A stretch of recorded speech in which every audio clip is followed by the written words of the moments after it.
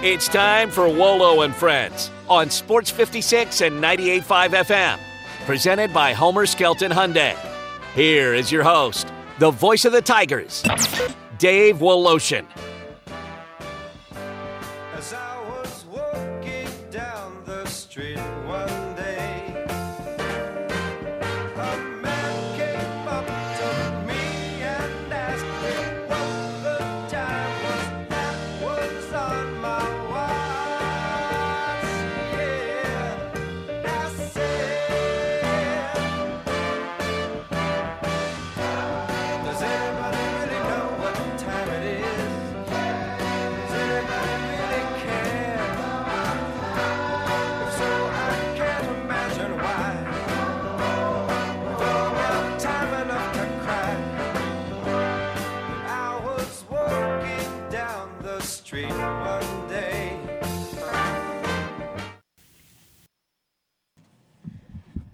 And we want to welcome you guys to Wolo and Friends as our great Dave Woloshin is getting himself together. We want to welcome him back to the show. I feel like he forgot what to do today this morning. But Dave, what's going on with you, man? Well, I get gone so long, I didn't know how to put my headsets on correctly. No, it's really, really good to be back. Thank you, Zach Boyd, filling in for J-Mo, who we understand his father is under the weather. We only are sending our best to John Harder and crew. Good man, so thoughts and prayers to him and to his entire family. Wow. I got back. Of course, I took this trip to Mexico City. I have a cousin who happens to be the lead guitarist for the unbelievable performer, first time I've ever seen him, Michael Bublé. Now, that's probably not your cup of tea, Zach. I know who Bublé is. You do? Yeah. I love his Christmas time albums. Like, there it's you nice. go. It's nice. He's incredible. He's like an old time. He's a Frank Sinatra, Dean Martin kind of a guy. But I mean, he works the crowd. And I saw him in a little town about 2 hours away from Mexico City, which is a beautiful town, by the way, called Puebla. And they have this arena. He plays like Staples Center, FedEx Forum. It's kind of arenas he's playing. He played in this 20,000-seat barn with very little infrastructure to get in and out of. But it was glorious. And then we came home after, I guess, 9 days in Mexico, doing a lot of walking and seeing a lot of museums. And it was educational. It was terrific. Got a little bit of Montezuma's Revenge. If you don't know what that is, it's basically the runs. A lot of people are going to get it just because you have to be careful with the water and everything else. But a great experience. Got back in time last night to be part of the MC team with Jeff Calkins and Jarvis Greer for the newest class of the Memphis Hall of Fame. I'll get into that. And I'm back just in time before what I think will be locally the biggest college football game since SMU and game day being here. I know a lot of people are saying this is the biggest game in the Ryan Silverfield era. Obviously, the most watched game would have been the Cotton Bowl. And he's had other games that were important to get into bowls. He's won bowl games. Those were big games. But if there's been a knock, it has been got to compete for conference championships. I think that's a fair assessment of what folks may have doubts with Ryan. And so this is the biggest game for that reason. This is a game where if you win, you're probably in the driver's seat to get to the conference championship game. If you lose it, you still, if you win out and you'll be favored in every game, you still can get to the conference championship game and probably still have a chance for the New Year's Day 6 bowl slot. This, though, winning here would really give you that chance because your only loss would be to a very good Missouri team on the road, right? And I think everybody saw with the LSU game, even though LSU came back on great performance by Jaden Daniels, but LSU came back and won the game over Missouri, but still I think people now realize Missouri's a really good football team, and for Memphis to have competed on the road in that atmosphere, that was pretty darn impressive. So if they were to win this, one, probably a lock for the championship game. If you lose, you're not done for that spot, but this would really give you the driver's seat. And so it is the biggest game for a Memphis team and the biggest college football game, I think, in Memphis since the SMU game that got you to the Cotton Bowl and game day was here. That is, from my point of view, the impact and the perspective of this game. Yeah, and I think also having a good showing, and not in addition to the win, but having a good showing also puts the ease into the decision makers' hands as well. Because then at that point, they can look at it and say, "Oh, well, Tulane is supposed to be a really good G5 school coming into this year, and Memphis, which is right underneath them, came in and showed we're just as good, if not better than they are in our matchup." So, yeah, having a somewhat of a dominant performance against this Tulane team this Friday could prove that we're better than what you have us slated to be. And I really think you look over everything. There's a guy that writes for The Athletic. I think his name is Chris Vanini. Vanini, thank you. Yeah. Chris Vanini does the thing on the Group of Five. Does a good job with it. I mean, that's his gig, and he does a poll of the top G5 schools. Right. So he's got Tulane at number 2. He's got Memphis like 5 or 6 or 7. I can't remember which, but it's down. Obviously, a win over Tulane would up there. He's actually got Wyoming number 1. Fresno State's in that first 4. Yeah. I would say they're going to come out. They did lose this past weekend, correct? Fresno State? Yeah, I think that they were losing most of the way. I should double check that, but I'm pretty sure they're going to drop down. But now you got to worry about Wyoming for sure in that Mountain West. I think whatever happens here, there's a team in the MAC or two that might, if they were to go undefeated, have a shot. But right now, I think either the Mountain West or the AAC is going to have the representative in that New Year's Day Bowl. Yeah, so Fresno State did lose to Wyoming. That's what I thought. So Wyoming is going to keep that number 1 spot. They're the team that has to lose. Boise's going to play them, and Boise had a great comeback. That helped Memphis a little bit. So you're putting yourself in an unbelievable position to get into the New Year's Day 6 and win that conference championship that was accomplished under Mike Norvell, that Memphis has not competed for in the Ryan Silverfield era. I've got to talk about this because it was really beautiful last night. And I got to give a tip of my cap to Kevin Kane, who just – I don't think we realize what an ambassador role this guy is for the city of Memphis. He's amazing to me. But he, J.J. Greer, and Katie Ligon, all with the Memphis Sports Council, just do an amazing first-class job of putting on the Hall of Fame. So I rushed from the airport to the ceremonies last night, and as I said, myself and Jarvis and Jeff Calkins were the 3 MCs to honor Allie Prescott, Elma Rohn, Yubi Brown, Jack Eaton, Richard Mulrooney, Sheila Eccles-Gross, Tamika Whitmore, Marion Brewer, the coach from Northside, Sharon Watson, the very first inductee into the Memphis Sports Hall of Fame involving volleyball. She was an unbelievable volleyball coach at Briarcrest.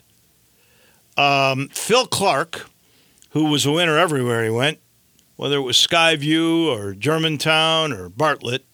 And then there was Sylvester Ford, who was Mr. Fairley. Marion Brewer, by the way, took teams from Northside that were just terrible before he got there, basketball teams. And with guys like Doom Haynes and a bunch of others, they just became a terror.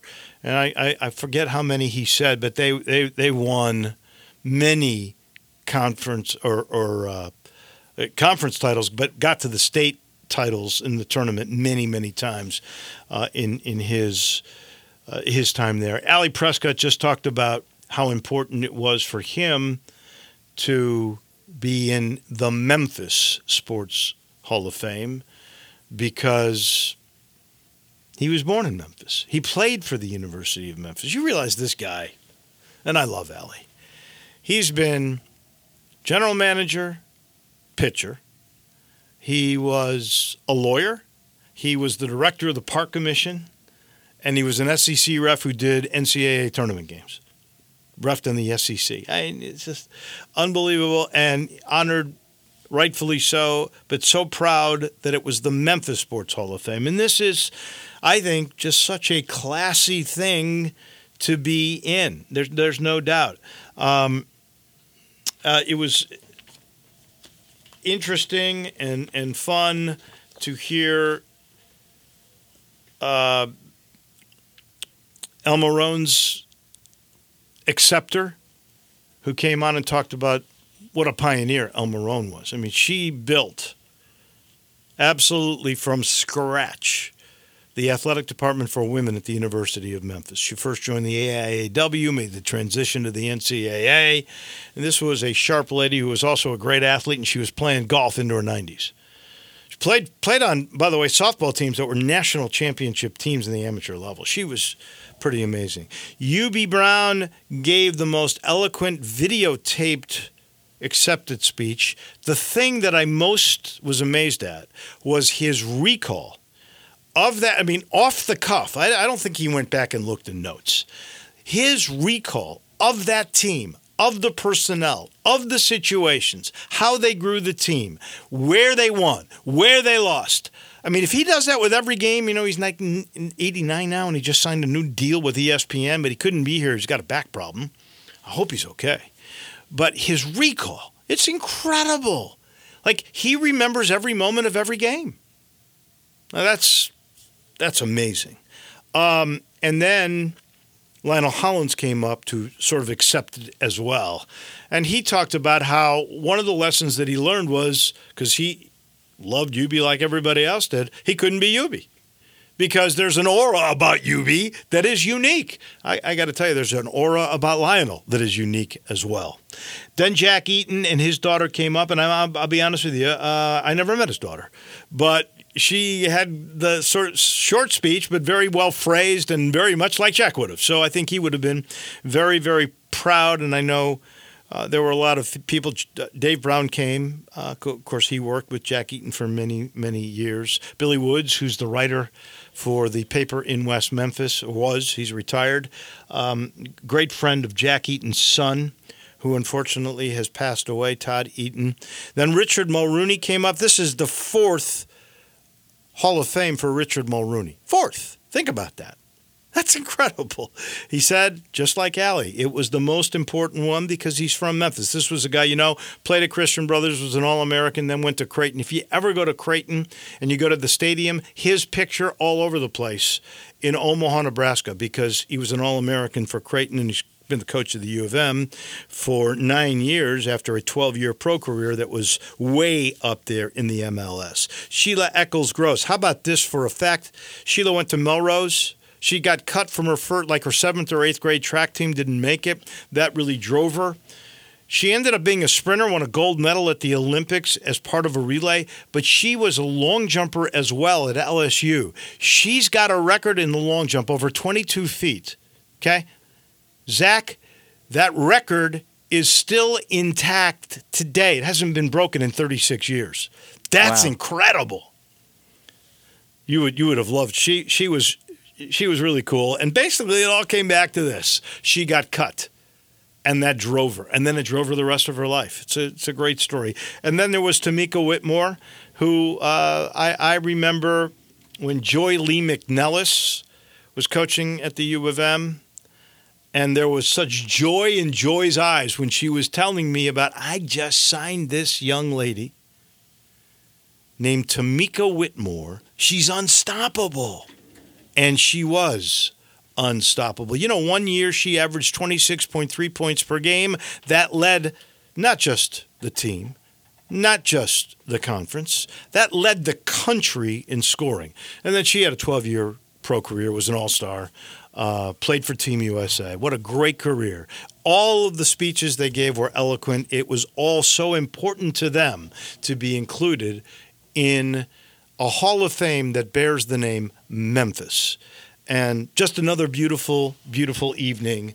And you got to thank the Memphis Sports Council for that. I'm sitting in the Family Leisure Studios, and the world's biggest spa sale still going on, bigger and better than ever before, with 50 different models to choose from, 5 different manufacturers still going on. I know through the end of this month. They are always figuring something out, but you're not going to get a better deal on a spa than you will right now at I-40 and Whidden Road. Our title sponsor is Homer Skelton Hyundai in Olive Branch Drive there, just down Highway 70 at Lamar. First exit, Mississippi's Craft Road, turn left. By the way, they've done a lot of work there now. It's very clean. You can get right to it. And if you make that left turn on Craft Road and you go see Chris True, you'll see lots of automobiles, lots of potential with pre-owned cars. They're back to pre-COVID stockpiles. Yes, plenty of cars, plenty of Hyundais, and the best crew and the best customer retention because they make the experience of buying so good. All you got to do is get there. Homer Skelton Hyundai in Olive Branch. Steve Ehrhart comes to us from afar.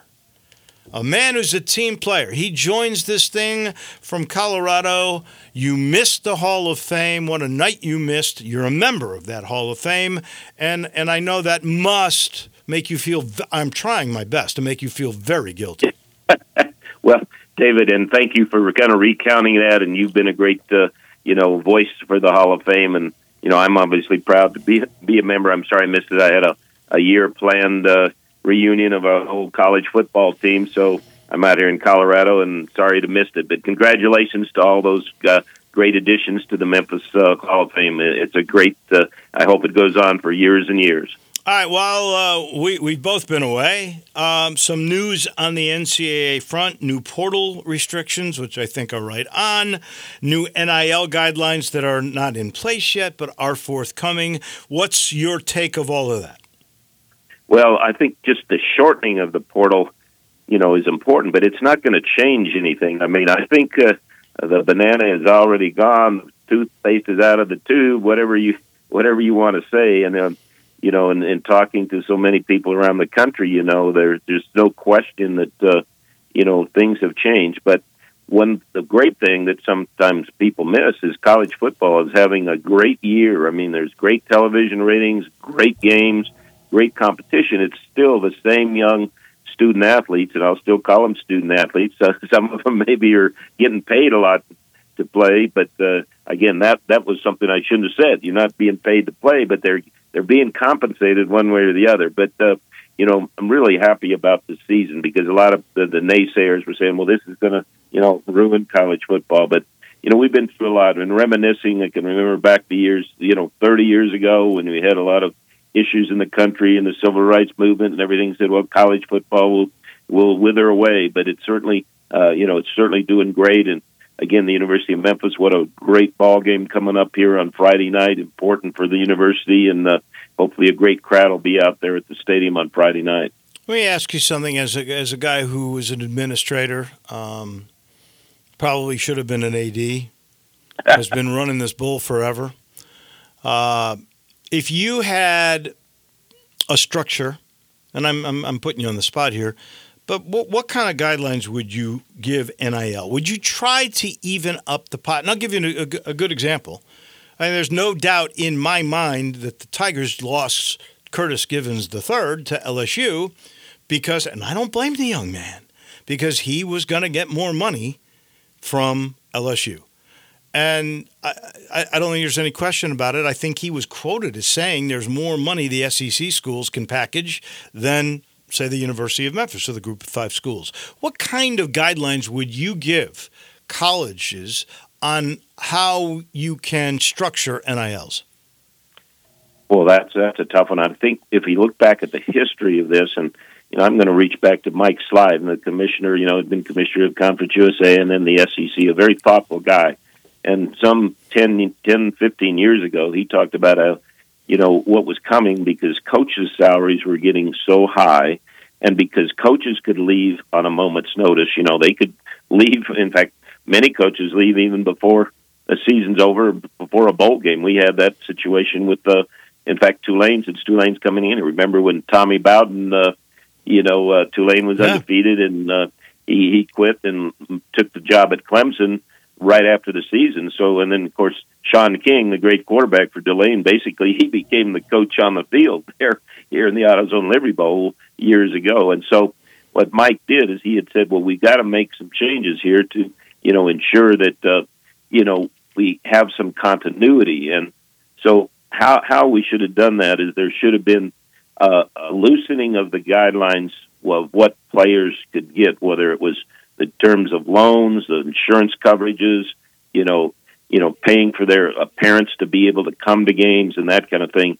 And had that been done some years ago, I don't think we would have this just total explosion and having gone to the Supreme Court when the Supreme Court said, wait a minute, you can't restrict the player from doing what he wants to do, just like an Olympic swimmer can go make money on his own. But what was transpired was that supposedly the idea of NIL, and you taught me to say it right, was that was supposed to be what a player would earn himself from his own name, his own image. Instead, it changed now to, like in LSU's case, and I don't know the particulars of Givens, but, as you said, he probably got money to go play there. So that the young man, he earned that on his capability as a projected player, but he didn't earn that on his name. And so how do you change that? I think one thing I would certainly recommend, and I think it was a good plan, is that this ability to transfer freely, I think, has hurt a lot of young men. As Coach Silverfield said, I think, 50%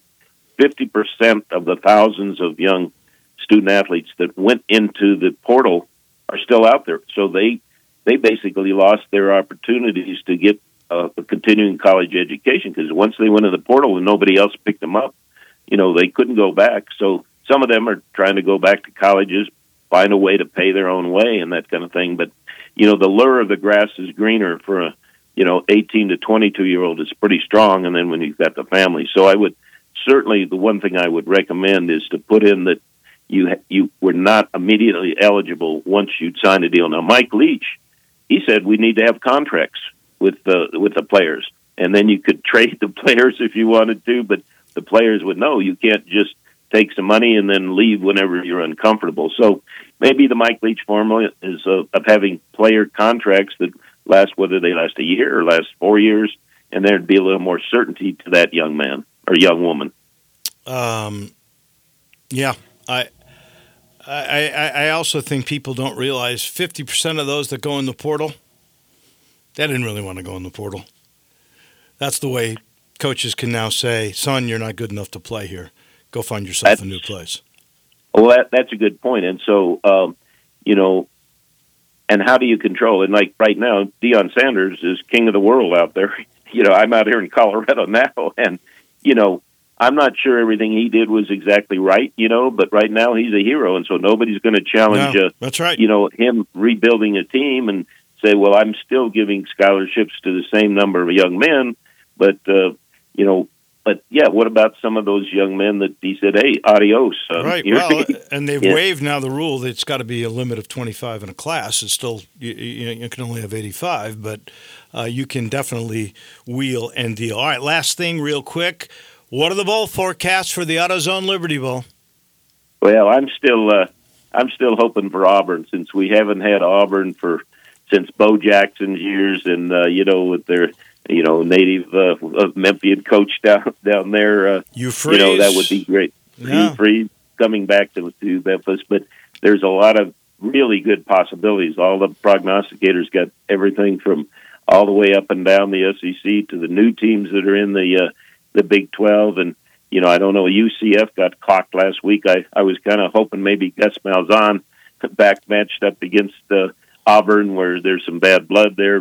might have been a good one. But again, I think when we saw Kansas play last year in the AutoZone Liberty Bowl, we saw how good they were going to be, and now they're rolling along again, having a great year this year. So I'm not sure on that side whether it would be one of the older, not older, but the former Big 12 schools versus the 4 new schools, which BYU, Cincinnati, Houston, or UCF would be a candidate to play on December 29th. And it's a big year for us, our 65th year, the 7th oldest bowl game. And again, we had such great television ratings last year. We're looking for another opportunity to showcase Memphis. And again, I hope that people remember here that the debate about the stadium, that it's important for the work to get done on the stadium, the fans that are going to be coming out on Friday night to Tulane, there's some. It's still great sight lines to watch a ball game, still a great venue, but there is important to get some of that work done. So I hope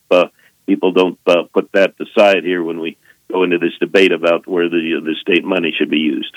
Well, I got a feeling now that's going to be Paul Young's headache, not Jim Strickland. He got him the money. He's not making the move now, or so it appears. Thank you. Well, we're welcome. I understand that the new mayor, Paul Young, will be coming to the game on Friday night, and I'll give him a chance to look at the stadium. And he's been a supporter of the AutoZone Liberty Bowl in his earlier role. So I hopefully he'll be taking a good look at that stadium, because it sounds like again that now that Mayor Strickland's going to be meeting with Paul Young, and that they're going to be trying to work out a plan for that that state money. So again. Congratulations, Dave. I know you've worked hard on the Sports Hall of Fame. You've been a great MC and a great member of the selection committee. So great job last night. Sorry I wasn't able to make it. We missed you. Thank you, my friend. I appreciate it. That is Steve Ehrhart, the big cheese, the head honcho of the AutoZone Liberty Bowl, brought to you in part by our friends at Dinstall's. And Becky let me know this morning, apples, caramel apples, perfect for tailgating, Tiger Lane, high school games, even in your own home. You can't beat the apples. Now, you've got ways to go with a caramel apple. You've got the traditional, just the apple with the caramel on it. Nobody makes better caramel than Dinstall's. You can go crazy. You can put the pecans on. I tend to like that. That's the combination. Then people go even more nuts. They put the best chocolate in the world on it. That's the turtle apple. You want to try something even wackier? Take Cashew Crunch and put it on there. And by the way, there might be a special on Cashew Crunch coming up over the weekend. I'm not sure about that, but I know it's a distinct signature taste of Dinstall's. Hey, they've been making sweet memories around Memphis for a long, long time, over 100 years, and they're still going strong. All you got to do is get to where they make it on Pleasant View. You can go in my neighborhood to Laurelwood. There's one downtown. There's one in Collierville. There's one in Germantown. There's sweetness everywhere with Dinstall's. Speaking of sweetness, we got Stats Norsworthy. He comes your way in just a minute. Start your day with Sports 56 Mornings with Greg Gaston and Eli Savoy. Weekday mornings from 7 to 10, right here on Sports 56 and 98.5 FM.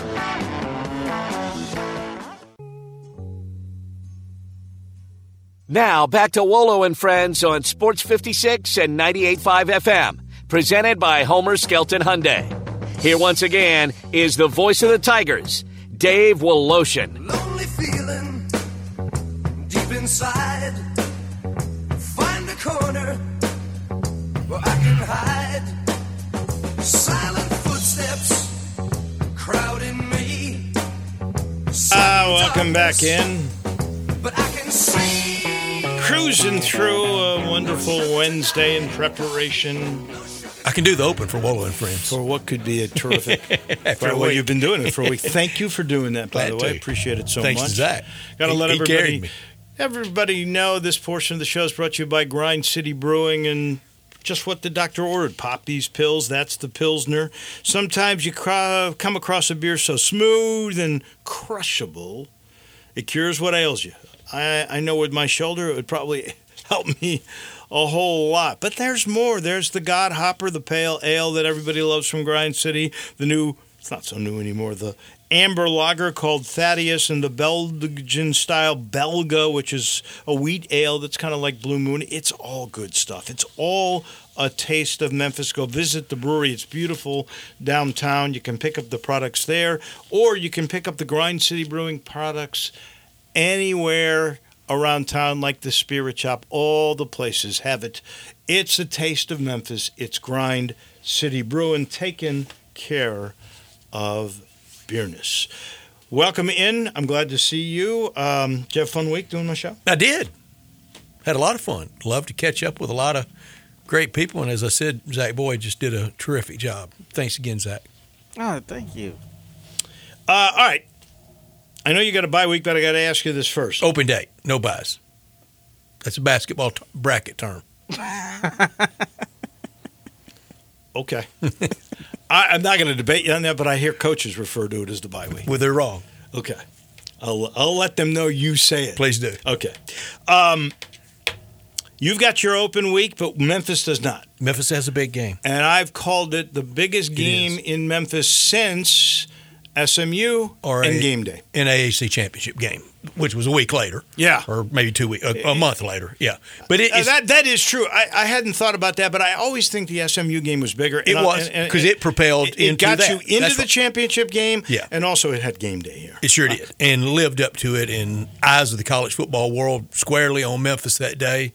And Memphis performed in every way you can, civically, community, Beale Street, game day, the setting, and then the game that night. What really makes when you host game day is you win the game. Yeah. If you win the game, game day is really special. Well, it's like going to a bowl game. You can go to the Pinochle Bowl, and if you win it, it is great. You can go to the Sugar Bowl, and if you lose it, well, it was a nice time. I don't know about that. I'm going to say this. I think that was the most fun day because all the people that were on Beale Street, it was crushing. And spread out from 8 in the morning until 11 at night. I know. I mean, it lasted forever. Mm-hmm. It was so charismatic, explosive, dramatic, whatever emphatic term it was. You want to use. Just perfect. And then you won that game. Mm-hmm. And I'm going to tell you something. That to me was bigger than any of the other, not the New Orleans Bowl. That was the best. That was maybe in my mind even better than the Cotton Bowl because you didn't win the Cotton Bowl. And it launched this 21st century of Tiger football success. Yeah. But that day was really, really cool. That's better than going to the Boca Bowl or the bowl they won last year in the Responder Bowl in Dallas. I mean, if you're going to the Sugar Bowl or you're going to the Cotton Bowl, you're going to the Fiesta Bowl, that's one thing. That's different.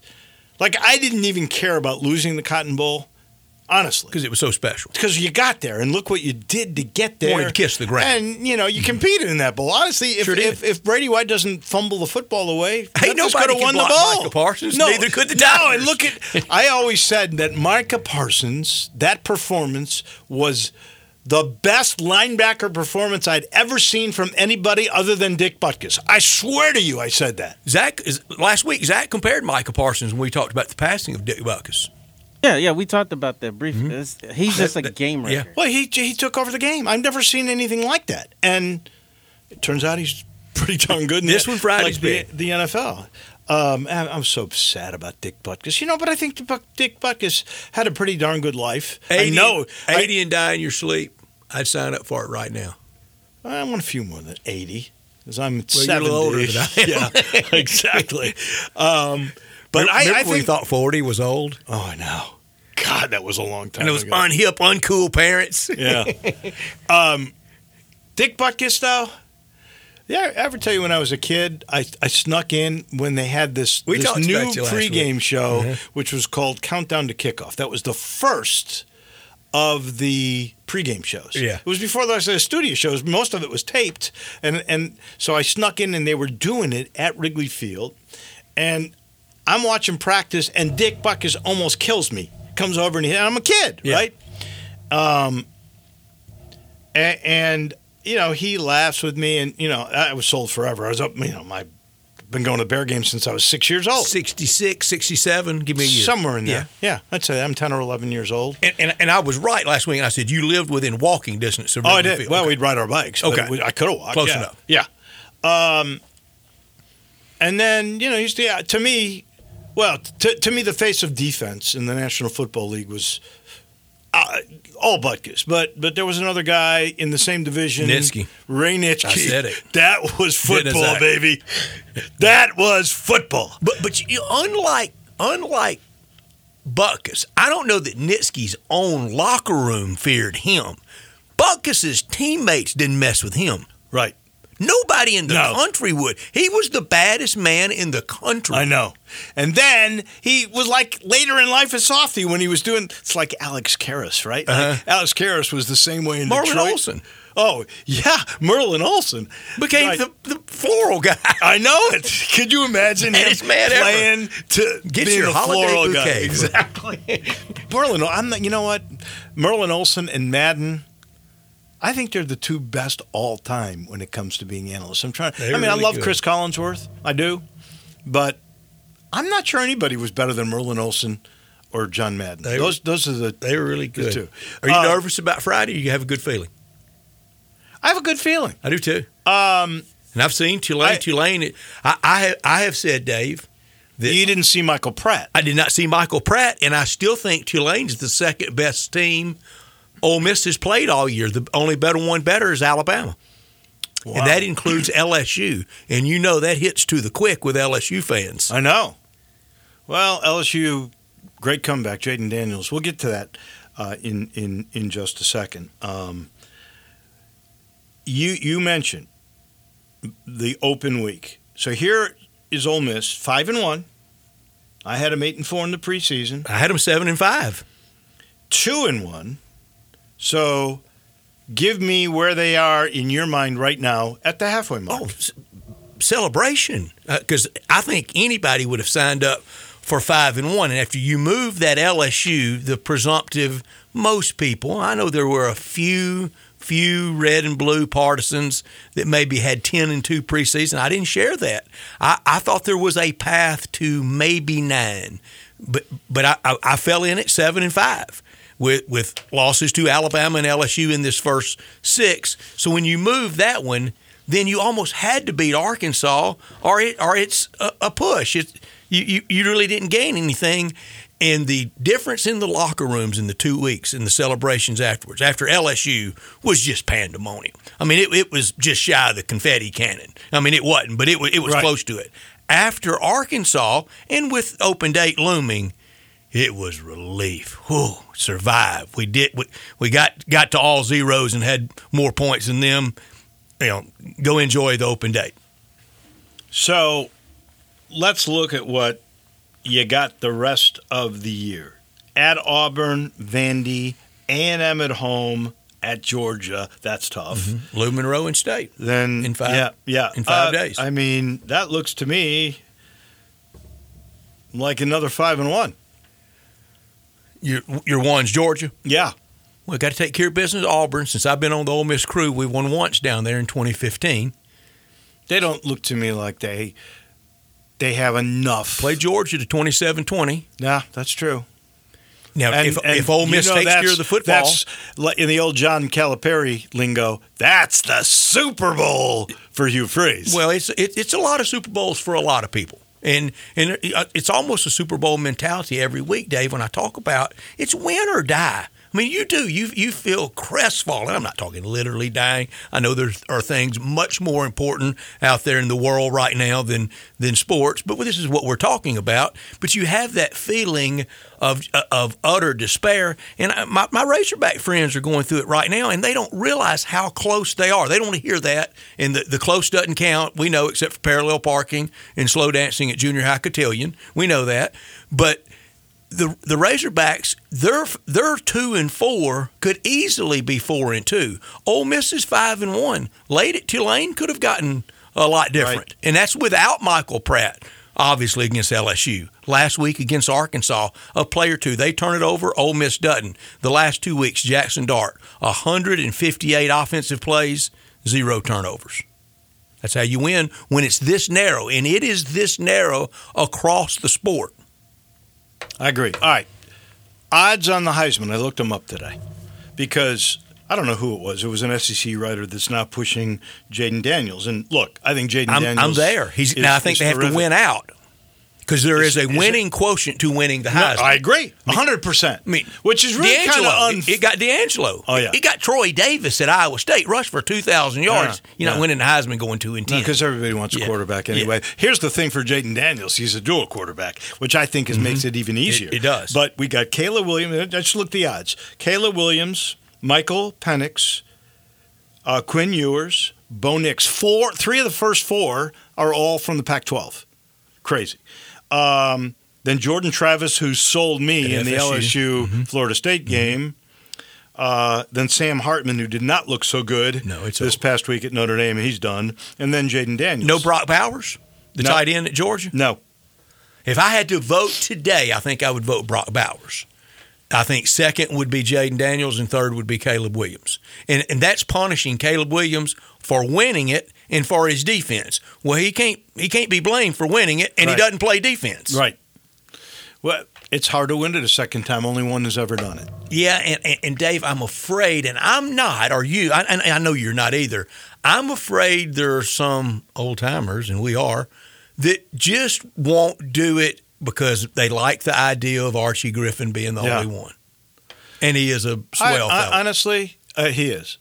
I think that school is slowly dying out. It is. I think there's a chance for somebody to win it 2 in a row. If Caleb Williams goes undefeated, how do you not vote for him? Exactly. I can't remember. When do we have to get the vote in before the playoffs start? We have to get the vote in at the conclusion of championship games before the playoffs, before the bowls. Yes.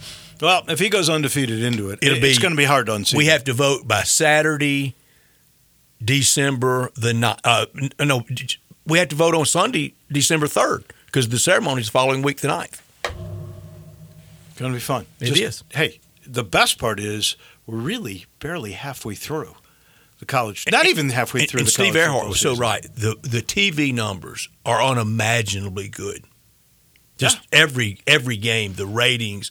And last Saturday, Red River Shootout was like a Hollywood production. Well, that's why the drone blimp shots. Cecil B. DeMille couldn't have choreographed that. I just hope they don't limit it to 28 teams in the next 10 years. I hope they keep it open for everybody. I do too. That's all I can say. But it's changing. Oh, I know. Thank you, my friend. We appreciate it. You got it, man. That is Brett Norsworthy. We got to take a break. When we come back, more on the SEC with an SEC historian as well. That would be Ron Higgins. He is in Baton Rouge, and he's next. We are real sports talk. Sports 56 WHBQ. Available on your radio dial at 560 AM and 98.5 FM, as well as around the world online at sports56whbq.com. Take us with you everywhere by downloading the Sports 56 app. And at home, just say, Alexa, play Sports 56. Wherever you are, stay tuned in to Real Sports Talk. Sports 56 and 98.5 FM. Now back to Wolo and Friends on Sports 56 and 98.5 FM. Presented by Homer Skelton Hyundai. Here once again is the voice of the Tigers, Dave Woloshin. I forgot to mention earlier, Grizz winners over Milwaukee last night, so they're 2-0 in the exhibition season. Now, Milwaukee didn't play Giannis or Middleton. Then again, the Grizz didn't play Marcus Smart or Steven Adams. But Bane was pretty good, 21 points, 5 rebounds, 5 assists. Triple J 17-5 with 3 blocks. Team had 11 blocks. That's pretty good. And there's still no word from Taylor Jenkins yet who will be the 5th starter. Now we know who will be the 5th starter when John Morant comes back, because then you'll have a little smaller lineup. But right now, who will be the small forward? Williams, Santi Aldama, could it be Jake LaRavia? Could you play Luke Kennard there? A lot of decisions for Mr. Jenkins to make. It'll be fun.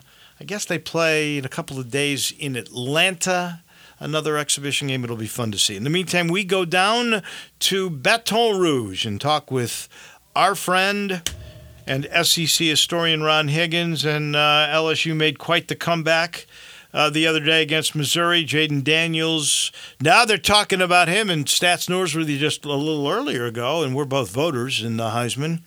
And I have the Heisman vote, thanks to you, by the way. I'm not sure I have him quite there yet, but he's now in the conversation. Is he that good a quarterback, Ron Higgins? Yeah, he is. Yeah, he deserves to be in the conversation. He's ranked in the top 5 in the nation, actually the top 3 in the nation in 5 different categories offensively. He basically these last 2 games have kept. I mean, the Missouri game he basically won by himself, even though he was hurt. LSU's defense has been so awful that its offense has had to be astronomically good. LSU is ranked in the top 10 statistically in 6 offensive categories because of him. He's a great dual threat quarterback. I don't know how that will translate into the pros. We've seen quarterbacks like that kind of struggle. I mean, Bryce Young's kind of struggling this year. I don't know how it'll translate to the pros, but for this year, Jay Daniels was playing some really great football. He's in the conversation to be among the best LSU quarterbacks ever for sure.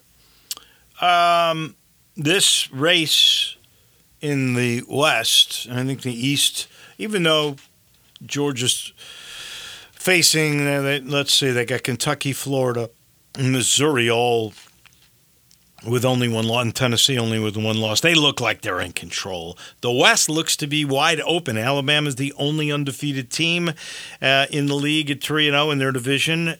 Here's LSU and Ole Miss and A&M, all with one loss at pretty much the halfway mark. How do you see this winding down?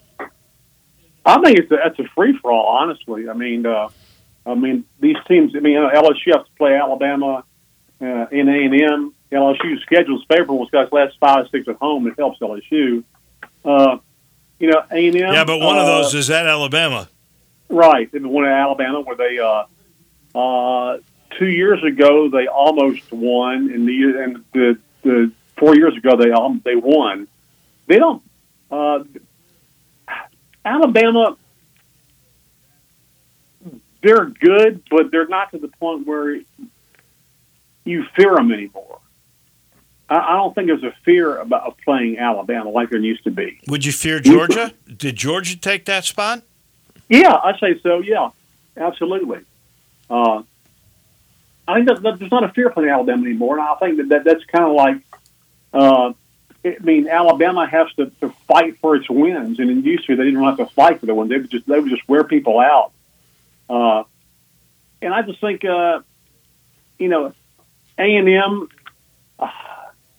defensively they're good. I mean, their quarterback is Max Johnson, LSU's former starter. Right. And they need to keep him healthy. Max has a tendency to try to take on too many tacklers at a lot of times, and he's not built that way. Again, I think it's in Ole Miss. You cannot count Ole Miss out. Ole Miss beat LSU. Their offense can be fantastic. Their defense is okay, not great. Ole Miss, they hold a tiebreaker over LSU, but not Alabama. This is going to come down to tiebreakers. I really feel that. I really feel this will come down to tiebreakers. I mean, Ole Miss has I got Auburn left there at Arkansas. Yeah,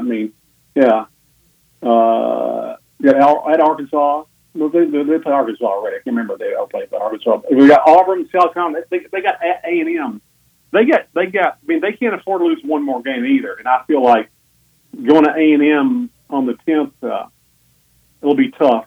I just think when you get into November, and this goes for LSU too. I mean, last year, they lost to A&M the last game of the year. Didn't play well at Arkansas because Daniels really got worn out and worn down from running and taking on too many tacklers. The teams with the best depth usually win the division. LSU fortunately had wrapped the division with the win over Arkansas, and so they didn't need the A&M win. A&M game, they lost it. They wanted to win it, but they lost it. They weren't trying to win it. But teams with the best depth usually, once you get into November, you're kind of on fumes, and you really have to have depth to kind of wrap up a title. And so we'll see which team has that. Well, if I look, Alabama's got to lose, right, for any of these teams to catch them. And they got I think, a tough schedule here because they play Arkansas at home this week. Okay, they're favored heavily in that game. Then they got to play Tennessee. That's at home. That'll be a heck of a game, traditional. Then they're off. Then they play you guys. Then they have to go to Kentucky, which can absolutely be difficult. Then they got Chattanooga. That's a W. Then they go to the Iron Bowl. So there could be a loss in there for sure. That's not an easy schedule like yours. You've got Auburn at home, big favorites in that. Then you got Army. Then you got your off week. Then at Alabama, that could be your big chance or the end. Then Florida, Georgia State, and you end up with A&M all at home, as you said. That favors you. But you could have your own fate in your own hands when you play Alabama on November the 4th. Yeah, I mean everybody's got a challenge everywhere. Okay, all the rest. I mean, Ole Miss has A&M and Georgia. Okay, so thank you. You know, I mean, A&M. They play at Tennessee this week. That ain't easy. You know, that's their biggest roadblock besides playing LSU in the end. Alabama's got Tennessee and LSU. Everybody's got a roadblock. I mean, you're going to have to earn this division. You usually do. You have to earn it. All right. So let me ask you this. Here's what Georgia has left: at Vandy, off week. Florida, Missouri, Ole Miss at home. All those are at home, by the way. Florida, Missouri, Ole Miss at home. At Tennessee, at Georgia Tech. Do they lose a game? Tennessee's the only roadblock, honestly. I mean, and right now I'd say Georgia wins that game because I said,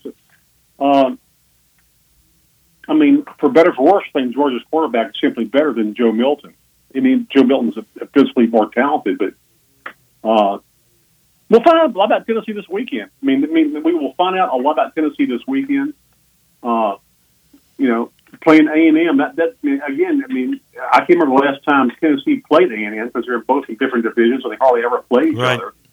So we will find out a lot about Tennessee this weekend. That to me, that's the best game this weekend to watch. I agree with you.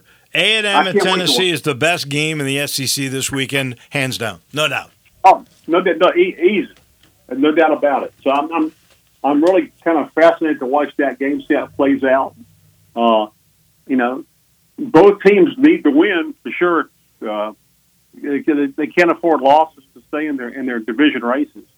This is the last year division, so this is the last year we have to worry about division races. It's a free for all next year, but until then, it's still division races. I think it's a free-for-all from here on out. Ron Higgins, as always, we appreciate you so much. Thank you, and we'll do it again next week. All right. Take care, Wolo. That's our man down in Baton Rouge, Ron Higgins. That'll do it for us, John. Harden comes your way in just a couple of minutes. So good to be back home. Can't wait until Friday. But you know what? We'll see you tomorrow morning. Johnny's next.